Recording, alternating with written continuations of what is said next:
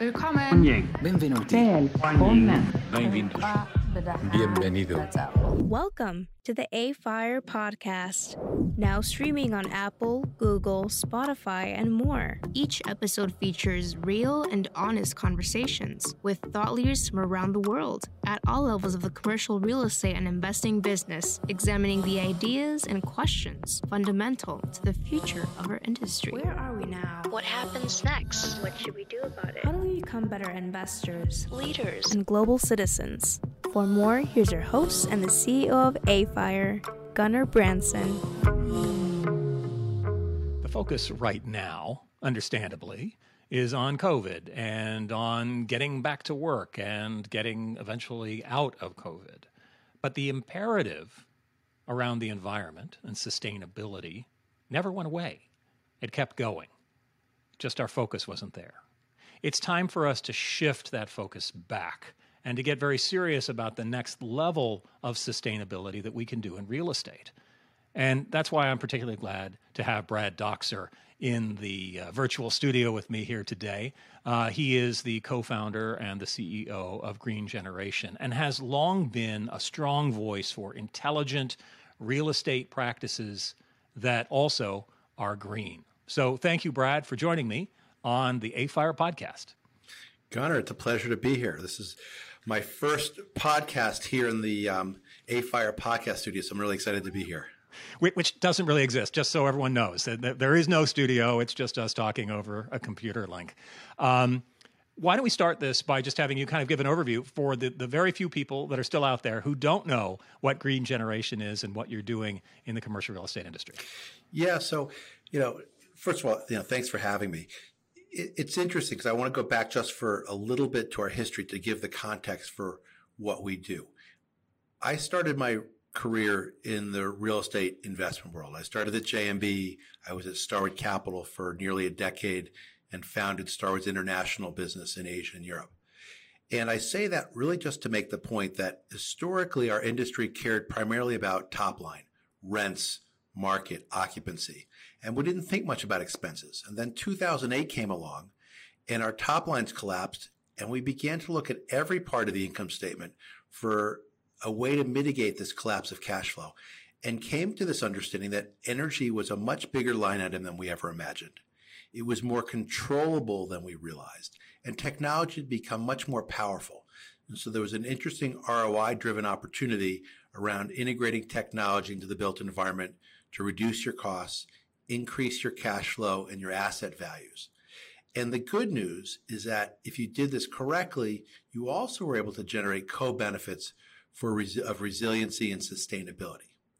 But at the time, there was really nobody doing this the way that investors wanted.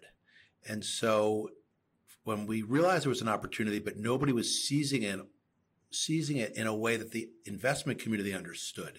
My wife and I, who had met at JMB, founded this firm in May of 2011, so nearly 10 years ago. And from the beginning, we understood that if you did this right, you could drive both a financial outcome, but also have climate and ESG outcomes at the same time. It was a false choice to think about either investing for climate or investing to drive the value asset, that you could actually do both. And so we've set up a firm, we've organized a firm that really understands how to invest in an asset to drive multiple outcomes. I love how the first instinct for a lot of people is to look at this as within the context of a false choice, which is either we're going to do this efficiently from a money standpoint and be profitable, or we'll take care of the planet. And it seems that you've had such a good time over the last 10 years kind of poking holes in that specious argument. I don't know if I would say we've poked holes in it. I think that we approached it just differently. We approached it the way investors do. One of my great frustrations, just to sort of bring it forward for a moment, is that everybody talks about the cost of investing in climate, the cost of mitigating climate change. And even at the political level, we talk about how much this plan or that plan costs. What we never seem to be able to do is get to the second half of the sentence and basically say it costs X and it creates this outcome. It costs this, but here's the return. We get so caught up on the headline cost number that we never get to the benefits. And that, as a finance person, as a real estate person, that seems really backwards because it's always about ROI, return on investment. But we only seem to talk about the investment part without getting to the return part. Where do you think companies need to focus now when it comes to sustainability? It's a very timely question because that answer today, I think, is very different than what that answer would have been a couple of years ago. Today, people are recognizing a couple of things. If you do this right, it unquestionably increases the value of your asset because you're able to reduce operating costs, leaving lease structure aside, you increase the EBITDA and the asset values. And so there was always an operational motive for doing this. But now there's a second one. That is the capital market side. Today, the people that weren't already doing this because it was simply a financially smart thing to do are driven by basically the fear of getting shut out from the capital markets. If you invest capital, and nearly everybody that is a member of AFIRE and that's in your audience is raising money from somebody. Those somebodies, those LPs, are basically saying today, if you don't have a strategy that addresses climate, if you don't have an ESG strategy, if ESG is not embedded in your process from acquisition to financing to hold to disposition, you're not getting our money. On the equity side, it really is about access to capital. On the debt side, I don't think people are going to be getting shut out from debt capital markets today, but they unquestionably are going to get better terms by having an ESG strategy integrated. So they're either going to get more proceeds, the Fannie and Freddie, supplemental, as an example, or they're going to get a lower cost of capital. The idea behind green financing, green bonds, is that for the same project, the same borrower, if it's linked to ESG or UN Sustainable Development Goals, things that society and investors believe are important, then you're going to see a lower cost of capital. And that could be a couple of basis points. It could be a more substantial amount. How do you think people, if there were one thing that people get wrong or a way of thinking that gets them in trouble when approaching this? Because I doubt there's anyone within my world that doesn't say, yeah, ESG is important. We're going to focus in on it. What is it that they miss, they do wrong? There's a couple of things. One, the real estate industry moves a lot faster than it did several decades ago. So today you're doing a best and final. You put your bid on Friday. You get notified Friday. You sign a pre-agreed purchase and sale agreement over the weekend. You have 5, 6, 7 days to do due diligence. And at that point, basically, deal teams are looking for fewer things to do, not more. And so the notion of having an ESG checklist, of thinking about climate, thinking about regulatory risk, is not something that they're going to go to naturally. They also don't necessarily connect it to a positive return. They don't see how it generates asset value and it generates fees and promote, and they don't necessarily see how it improves their access to capital. At the same time, there's all this regulation out there that is changing month by month, year by year, that is basically going to be requiring owners to be doing things that they weren't doing in the past. Today, you've got cities and countries that basically are requiring that you have a 50% reduction by 2030. That doesn't happen by itself. You need to have a strategy. You need to take the energy plan and integrate it into the business plan. You need to make sure that money and capital is available for doing those things. But I think the most fundamental issue is that people still approach climate and ESG and sustainability more as a cost than as a driver of value. In New York City, the Local Law 97 legislation, which is the most recent iteration of climate legislation for the built environment in New York, most owners approach it as, how much is this going to cost me? They don't approach it as, how will this drive the value of my asset? This will create winners and losers. Or it may shut my asset out from the market. I may not be able to lease it, occupy it. It may become a stranded asset. And I just think people tend to approach this at a very narrow perspective. I think the other big thing that I see is missing is really a broad definition of return. people tend to think just about electricity. They don't think about water, gas, steam. They don't think about labor optimization. They certainly don't think about insurance.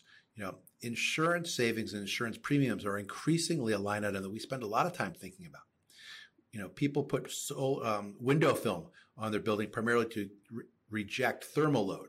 But for a glass window or glass building, that solar film also changes for insurance purposes the characteristics of the building from glass to masonry. And we've had projects where we've seen a 10% reduction in the insurance cost because, frankly, the probability of the event happening is lowered and the cost of the event, should it happen, is lower. Those are the only two things that insurance care about.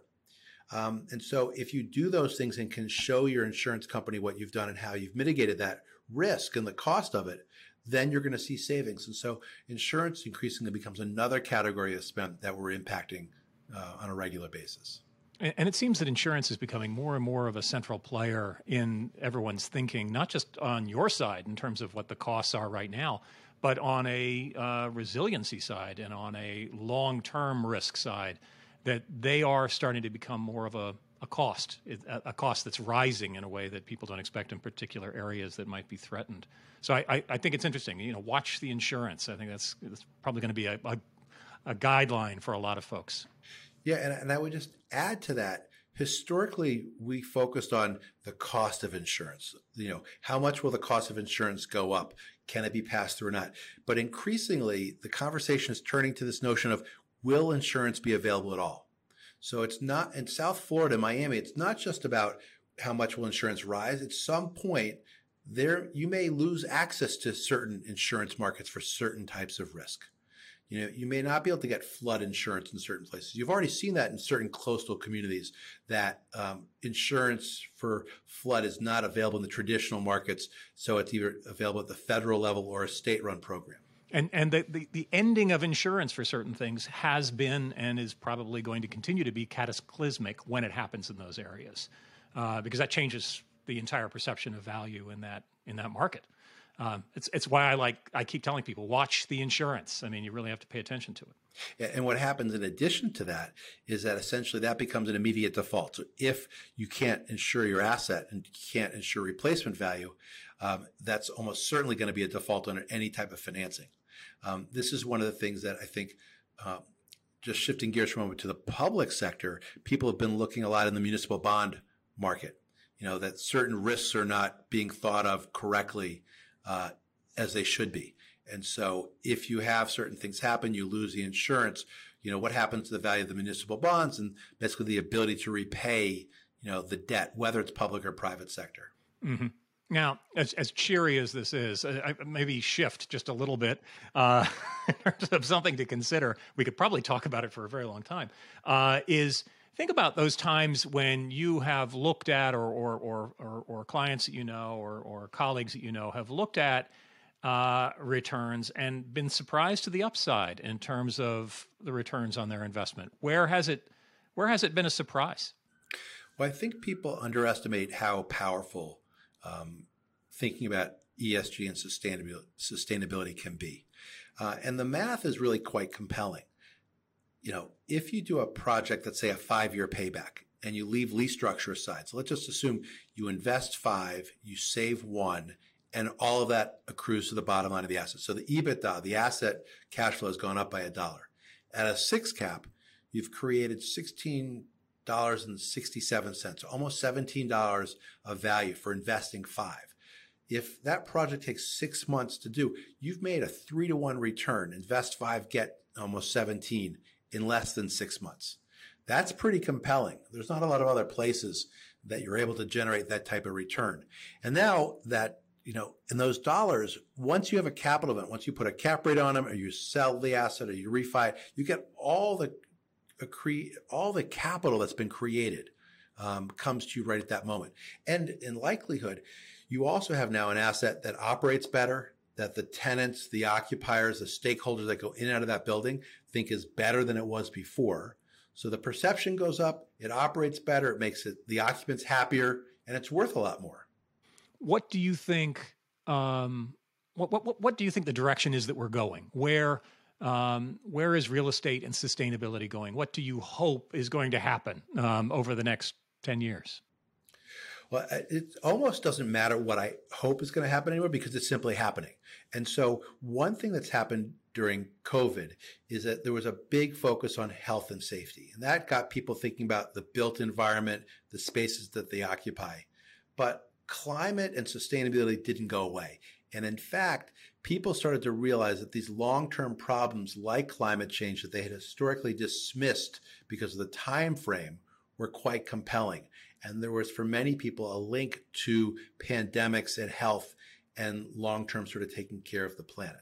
So now today, you have a situation where basically the capital markets are telling investors, you have to care about this. If you don't, your entire business model is likely going to fail.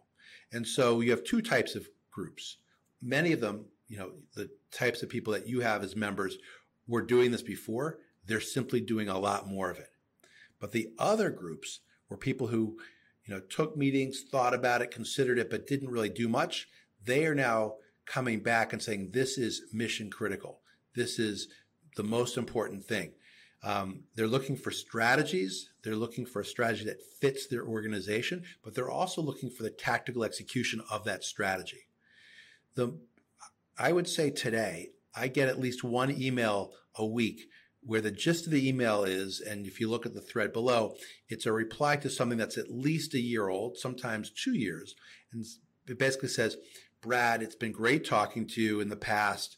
I know we haven't done much, but ESG is now mission critical. Can we have a call tomorrow, the next day? I'd like to get some people on because people are recognizing that this is really what smart investors do. It gets you more capital, but it also drives the value of your assets. So it's figuring out what voluntary commitments you can make as an organization. What should you be tracking? What should you be committing to?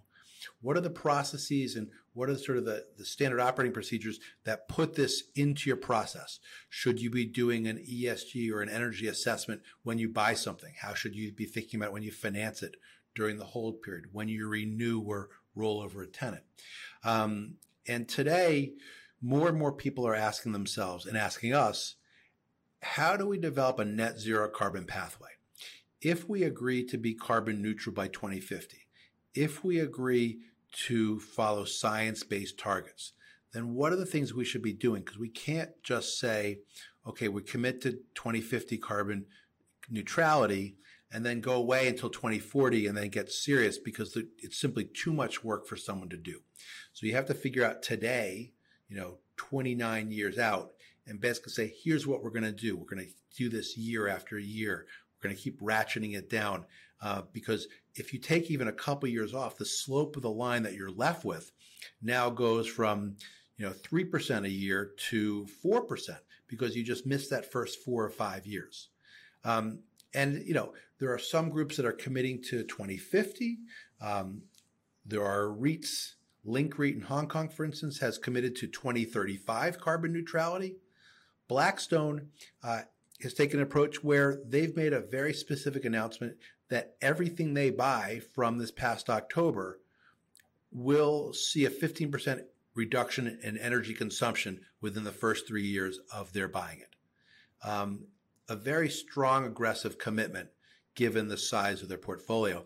But this is what the really good investors are doing. They're making big, audacious pronouncements and commitments, and then they're following them up with action. Absolutely. And I have a feeling that this will continue for some time to come. I don't know about you, but I can't remember now the last time someone stood up and had to apologize for saying something about sustainability by saying something like whether or not you believe in climate change. I haven't heard that term in some time. It's like all in. Everyone's there. And now all the leaders are in as well, which I think is fantastic.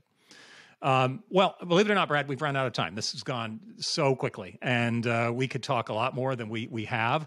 But thank you so much for spending time here. I want to remind anyone who's listening to subscribe, if you haven't already, to the AFire podcast. We're available on Apple, Amazon, Google, Spotify, Stitcher, TuneIn, and SoundCloud. So it's pretty hard not to find us. So please do go online, or you can go right to our website and there's information right there and you can listen in.